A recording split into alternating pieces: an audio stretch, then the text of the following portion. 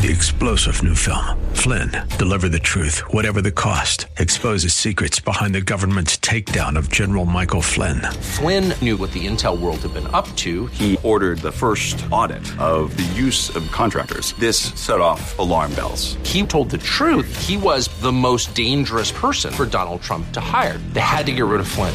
Flynn, deliver the truth, whatever the cost. Available now. Watch it today. Go to salemnow.com. salemnow.com.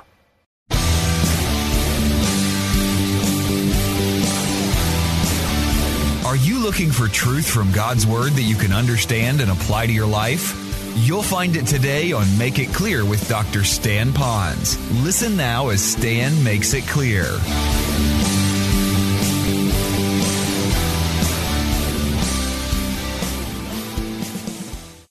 What makes you think that God is going to be so quick to grant us our request when we're not living a godly, holy life? Now, that may hit you spiritually, intellectually, academically. Let's bring it back to our real world right here. Kids, when you're acting like you shouldn't act, and you're kind of bad, and you're mouthy to your mother, and you didn't do what you were told to do. In fact, you even went overboard. You did things that you know you shouldn't do, and your mom and dad know that. If you go to your mom and dad in the midst of you getting into trouble and you said to your mom and dad, Mom, can I have $5? The youth is going here. Or Dad, would you mind driving me to the mall because everybody's going to... What do you think the response of your mom and dad are going to be? What? No, you got to be kidding me. Well, that's normal because that's how life is. We please the people above us, do those things pleasing in His sight. Then what happens? The Lord wants to grant us this. Now, some of you, listen very carefully.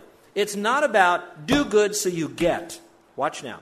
The reason we do good is because then when we do get, what we get then we'll handle properly.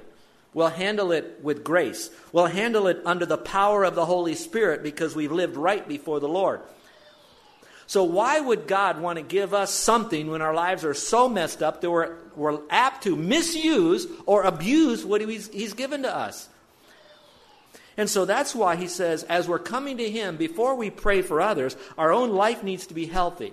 Then we have to have an intimacy with God. Then we're now ready to accurately and appropriately pray for other people. Now listen carefully. There's a fine line between us analyzing others that have problems and criticizing others that have problems. Some of us are so critical of others, and that's why we then throw up our little spiritual prayer, rather than analyzing the situation, which is an acceptable thing to do. In fact, the whole book of Proverbs is everything about analyzing a wise person, a foolish person, a diligent person, a lazy person, a wise person, a foolish person. It's all about analyzing. But what keeps it properly balanced is when I'm filled with the Spirit, I will analyze their problem, I will love that person, and now I can properly pray in a way that would add value to that other person. So here's where I'm going with these 2 Sundays of messages. Before we go after someone else, we have to go after ourselves to be proper before the Lord. And so keep that in mind, if you will. Now, as we look at the life of Paul, I'll give you a little bit of background now. There are 4 large passages of Scripture where the Apostle Paul prays for people. He prayed for them twice in the book of Ephesians. We've studied that book for a whole year. So we found 2 areas, 2 times he prayed for people. I'm not going to refer back to that exactly, but I wanted you to know he prayed for them twice. The second time he prayed for them was in the book of Colossians, and he prayed a very deep, rich prayer so that others' lives in Colossae would change. And then he did it to the believers in Philippi. So 4 separate prayers, 3 separate churches, he prayed for the lives of others to change. I thought this was interesting. Where was he when he prayed for others? He prayed for them when he was in prison, or he was in bondage, or when he had his own set of, we might say, problems, although he didn't look at it as problems.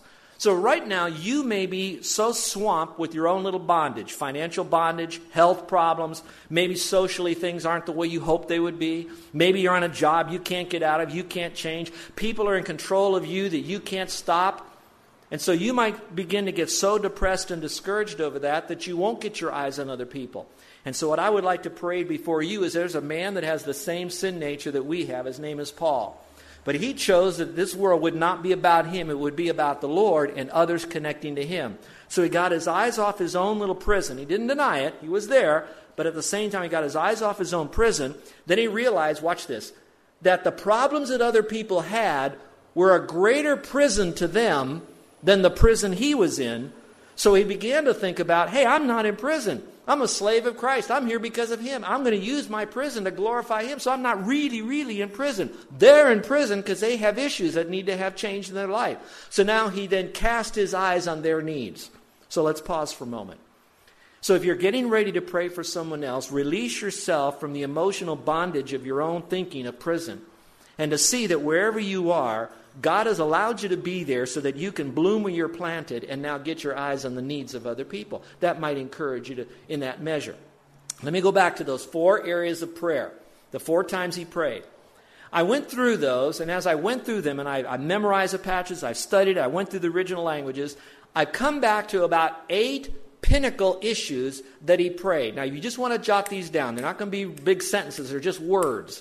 Just so that you can begin to say, okay, if I'm to pray for that other person, what do I want? All right, here they are, quickly, in your margin. He prayed that they would have knowledge, primarily the knowledge of God. Today we would say if you want to know God, you got to know his book. So they have to know the Bible. They have to know God by knowing the Bible. The second word is the word wisdom. The word wisdom. That once they knew God, they know what to do with the knowledge they had about God. And now, next to the word wisdom, I want you to put parentheses there and put the word discernment. That means the understanding, the ability. He said, I prayed for those people that they would have understanding about the knowledge of God and wisdom and how to put it all together. So we're talking about wisdom and knowledge. 1, 2. Number 3, power. Not so much that they would get more power, but that they would have the power released in their life that they already have. So he prayed that they'd have power. Probably because people were in some form of bondage of sin. So he prayed that they'd see the power they had. The next word is the word endurance. That they would be able to have the endurance, the strength to continue on no matter what they're in. The next word is the word long-suffering. That's a word we don't use in our language here. Be interested if there's a Hawaiian word for that. And those of you that speak Hawaiian, if you'll give that back to me, I'd like to know for the whole concept of long-suffering. And that these people would realize that sometimes things won't change, and so now you're going to have to go through it for perhaps the rest of your life. I'm thinking of those that have an injury, long-suffering. The next word is the word joy. That they would understand joy. The next word is the word gratitude, that the people he prayed for would have a more grateful spirit, an attitude of gratitude. And of course, the last one is the word love, Now, are you with me so far? Because what I'm about to say is I want to make a bigger case now. I just mentioned to you that Paul cared about others while he was in prison. 4 major prayers, 8 various areas. Now, when he prayed for those 8 areas, he did not pray that they would have, watch this, love and wisdom and knowledge. Here it is.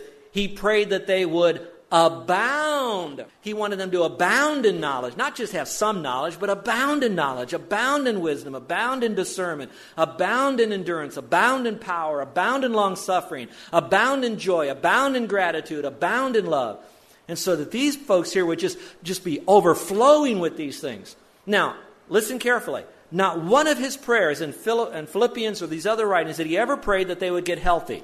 He did not pray that they would get a job or that their donkey would get healed or their cart would get fixed. What they prayed about is that they'd have the inner strength to go and carry life in a way that would bring glory to God. And so now when you see the people that are around you, and I'm not saying it's wrong to pray that you get this or get that, but I want to raise your level of your mature praying to pray for lives to be changed in these areas. So now, we're still not yet to exactly what did Paul pray for in the life of the Philippians. That we'll do next week. But when he did this, I want you to go back to Philippians now in verse 3. Here's what he began to do. This is when he had this attitude of prayer. What caused him to pray for those people? In other words, if you're saying, you know what, I find myself not praying for others. And boy, the pastor's making a big point of praying for others. Paul prayed for others. And if I'm spiritually mature and growing, I'll be praying for others. I don't really pray much for others. What would cause me to pray more for others? I'm going to give you 3, and I'm using the model that Paul had that kind of gets me into his heart to find out what made him pray for others. Here it is, number 1. He had them in his mind. He had them in his mind. He was thinking of them. And so maybe we don't think about other people as much as we should. We think too much about our life, our world. It's all about me. So he had them in his mind. I had a Bible teacher years ago when I was in Bible college. He would ask all of us students what our favorite Bible verse was. And so we would send it in to him. Back then they didn't have email and all that, so we'd write it on a card or a slip of paper, and he took it back to his office. And what he did in his Bible is that he would find the Bible verse that was our favorite Bible verse. He would look in his Bible where that verse was, and then he'd write our name there. And every time he'd read through his Bible and he'd come across that verse, he said, I'm going to pray for you when I see that verse, because that's your favorite verse and you'd like to have that out in your life. I don't know if that works for you. It's a gimmicky thing, I know. But I'm just saying to you, though, do you really think about those people? If they're in your mind, you might pray more for them. Look at the verse, verse 3. Follow along. It says, I thank my God upon every, what's that next word? Remembrance. So that doesn't mean he thought about them all the time. So don't set your standard so high that you can't reach it. He says, every time I remembered you. So whatever it was, it causes you to remember that person. He says, always in every prayer of mine, making request for you all with joy. When he remembered them, when he remembered in that prayer, he prayed for them. Number 2, what caused him to pray for other people? What will make us think about others more? Number 2, he had them in his heart. He had them in his heart. It went more than just the intellectual, I know their name, I know where they live. Now he says, I have them in my heart. So he was feeling for them. In fact, I think that's very close to the word compassion. 2 words together, com and passion. Com means with, passion means to suffer with. So in other words, he thought about what those people were going through. We had a president one time that used to make the big deal when he would say, I feel your pain. Well, I can't judge him, so I'm not going to go there. But I am saying this, we might need to feel a little bit more about what other people are going through. Men, those of you that are at our Thursday night study, you're hearing some of these men become very transparent. And most of these men are rough and tough military guys, still learning how to be a little bit open. But when they share, doesn't it cause you to sense, I feel for them a little bit. Job, career, where they're going, decisions they have to make, family issues, health issues, extended family, church, finances. When you start realizing what they're going through, you might pray more for them. Young people, listen, if you look up here for just a second. I will never expect you, and no one should ever expect you to understand what your mom and dad are going through. In marriage, in life, in responsibility. None of you have yet come to the level, and that's not wrong, for you to know the weight of a father who must work a job, get the money, divide it all up, make sure that he spends it on the right stuff to provide for the family, and have extra to give you a little blessing because he really wants to.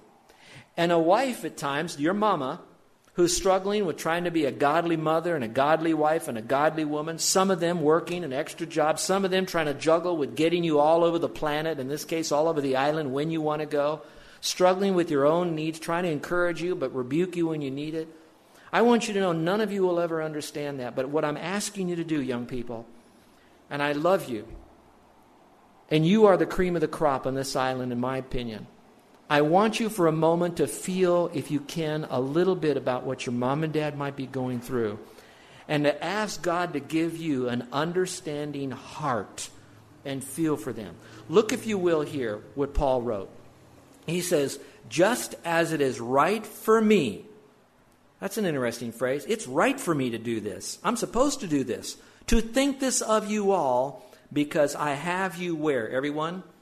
In my heart.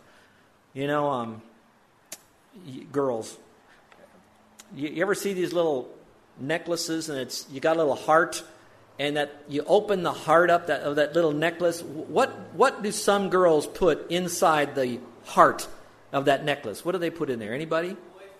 Their boyfriend's picture, and in some cases, if you don't have a boyfriend, it's your pet dog or your cat or something, all right?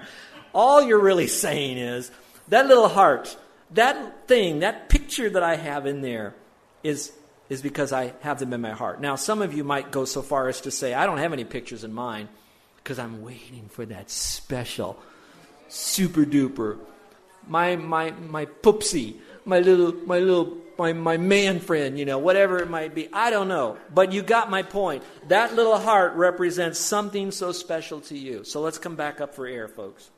If we want to pray for other people, obviously we have to be thinking about them. Think about the world that they're in. But watch this now. Watch this.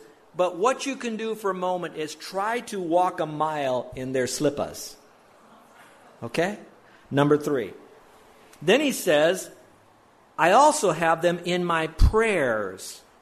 So he went beyond just thinking about them and feeling their pain, because sometimes when you think about them, you start to control or try to change their life for them by taking over and doing a lot of enabling of them.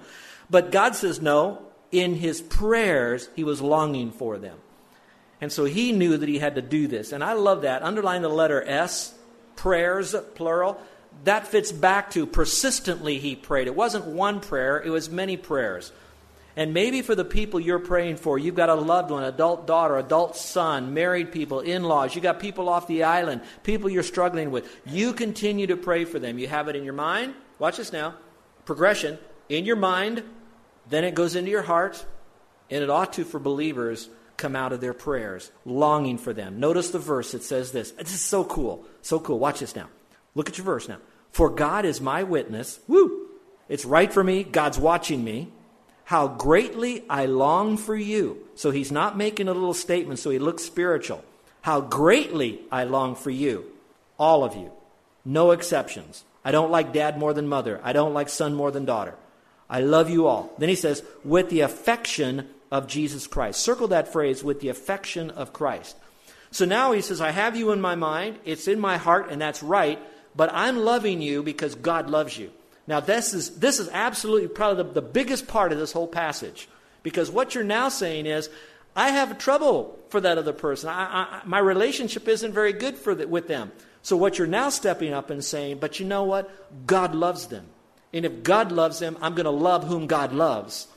And if God loves them, I love them. And if I love them, I will pray for them. Why? Because they're in my heart. Why are they in my heart? Because they're in God's heart. Why should I be thinking about them? Because they're in God's mind. And if God wants them to change, I should want them to change. So whatever is in them that I don't like, that irregular person, as Littauer says, it doesn't matter to a hill of beans, because now it's not my affection for them. It's the affection of God working through me to them. Now, when you do this and you have a proper prayer relationship with God, your prayers for that other person are more highly likely to be answered, and then they will appropriately be changed. Now, let me give you a caveat here. Some of us think someone's life needs to change, and maybe they really don't need to change, but we've judged them all over. We kicked them all over our life mentally. And when we get right with God, and we now get right with that other person, what we're praying about changing might even change. So don't feel like we're going to start controlling them through our prayers. Like, okay, God, get them. You know? Remember, God's your father, but he's also their father too.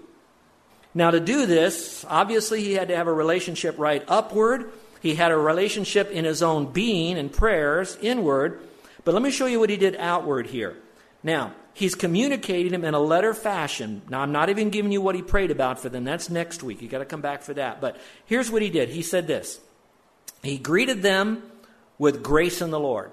So if you want to reestablish a relationship with that person so that you can authentically say, I'm praying for you, and they feel like you care enough for them, you greet them with grace.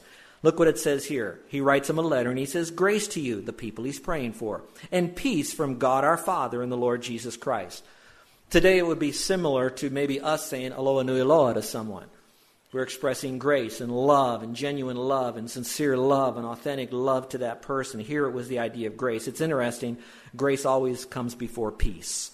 You can't have peace until you experience grace. And so it says grace to you and peace, not from us, but from God. Number 2, expressing our joy in the Lord for them. Developing a relationship with them. Notice what he tells them. He says, always in every prayer of mine, making requests for you all with joy. Do you enjoy praying for the other person whose life you want to see changed? Is there joy in there? Really joyful? Now, look up here for just a second. I hope maybe this might help you. Here's what I struggle with. Maybe it's my personality, but sometimes when a person's life, and my prayer life is okay, and I care for that other person, but what happens now is I look at that other person, and I can see what's wrong in their life, and I fixate on their problems, their sin, or they're outside the bounds, and I'm fixating on that.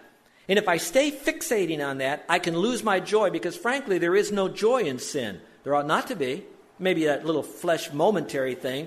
But for right now, there's no long-term joy. So if I'm thinking about all their bad, I'll never have that joy. So what I need to do is analyze it by saying, yes, they have sin in their life. And They're not hurting me by that sin. They shouldn't be. But they are hurting themselves with that sin. And I love them. And I see so much because, first of all, God wanted them to be born. God gave them life. And if they're a Christian, God gave them a spiritual gift. God gave them a purpose for living. God has so much for them. I'm so excited, so joyful for what they could have. Not maybe what they're doing wrong to miss it right now. So if I only fixate on their problem, I'm going to miss out on other areas where God's grace has been released and their life has become better. So let's not think because they've blown it in one area, they're no good for the rest of their life in any area. There's still some pockets there. So express our joy in the Lord for them. And then the last one is this: having confidence in the Lord for them. In other words, I may not have confidence in them, but I have confidence that God will work out His will in their life, and I have confidence that if they yield to the Lord, that things can change for the better. And here's what He says to them: always in every prayer of mine, for your fellowship in the gospel from the first day until now, being confident of this very thing, that He who has begun a good work in you will complete it until the day of Christ. I have confidence. Look up here for a second. What that is saying, that you will not give up hope for that person. There are some people in this church, without mentioning names, that have prayed a long time for loved ones.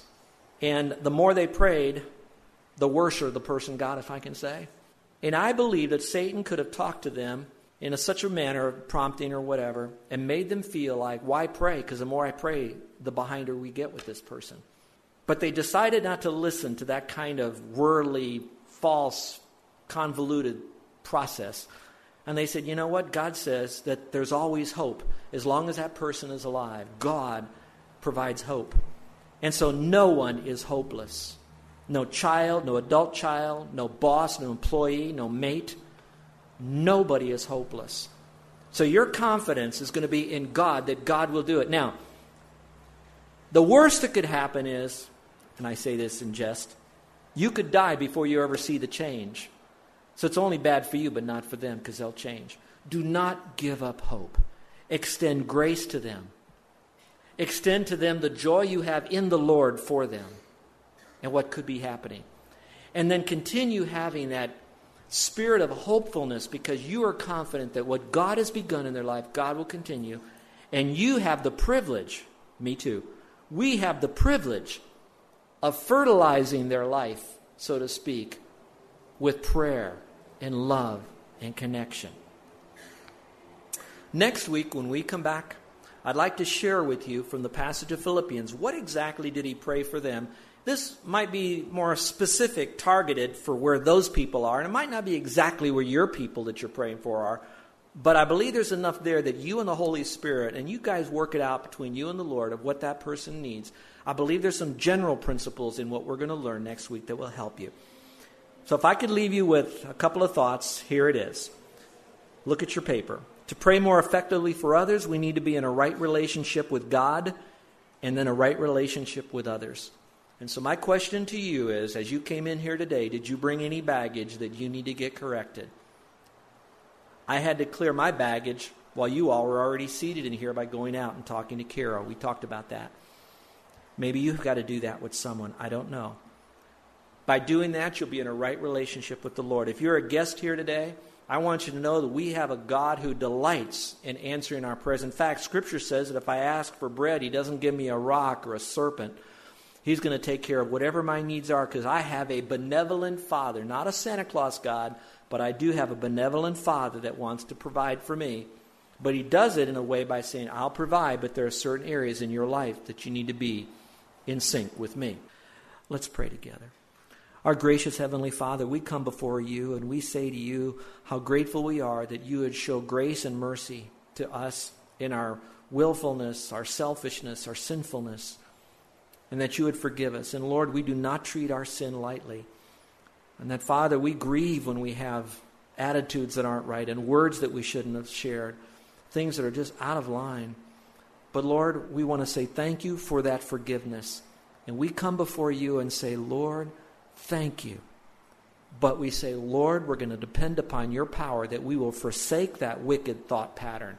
We're going to depend upon you for the strength and the endurance to keep it out of our lives so that we would walk in a holy manner before you. And so, Lord, this way we can be a better servant to those that we would like their life to change. So help us to love them with the affection of Christ, which is a balanced one, that we rebuke when we need, we step away when we need, but we step toward when we need to, because it's the biblical affection for that person. And then, Lord, help us to learn how to pray more effectively for others through your word and how you would be praying to the Father for them. Now, Father, I pray for our faith family. Bless them this week as they go out differently than when they came in, as we all, as one family, grow in grace and the knowledge of you. In Jesus' name, amen. You're listening to Make It Clear with the teaching of Dr. Stan Ponz, founder of Make It Clear Ministries. Make It Clear is dedicated to taking the Word of God with clarity into every person's world. It is the support of listeners like you who make the ministry of Make It Clear possible. You can provide your tax-deductible gift to Make It Clear online by going to makeitclear.org, or you can mail your gift to Make It Clear, P.O. Box 607901, Orlando, Florida 32860. Thank you for helping us make it clear. If you would like to have Dr. Ponz speak at your church or event, please send us an email at tellmemore@makeitclear.org. Thank you, and remember to make it clear.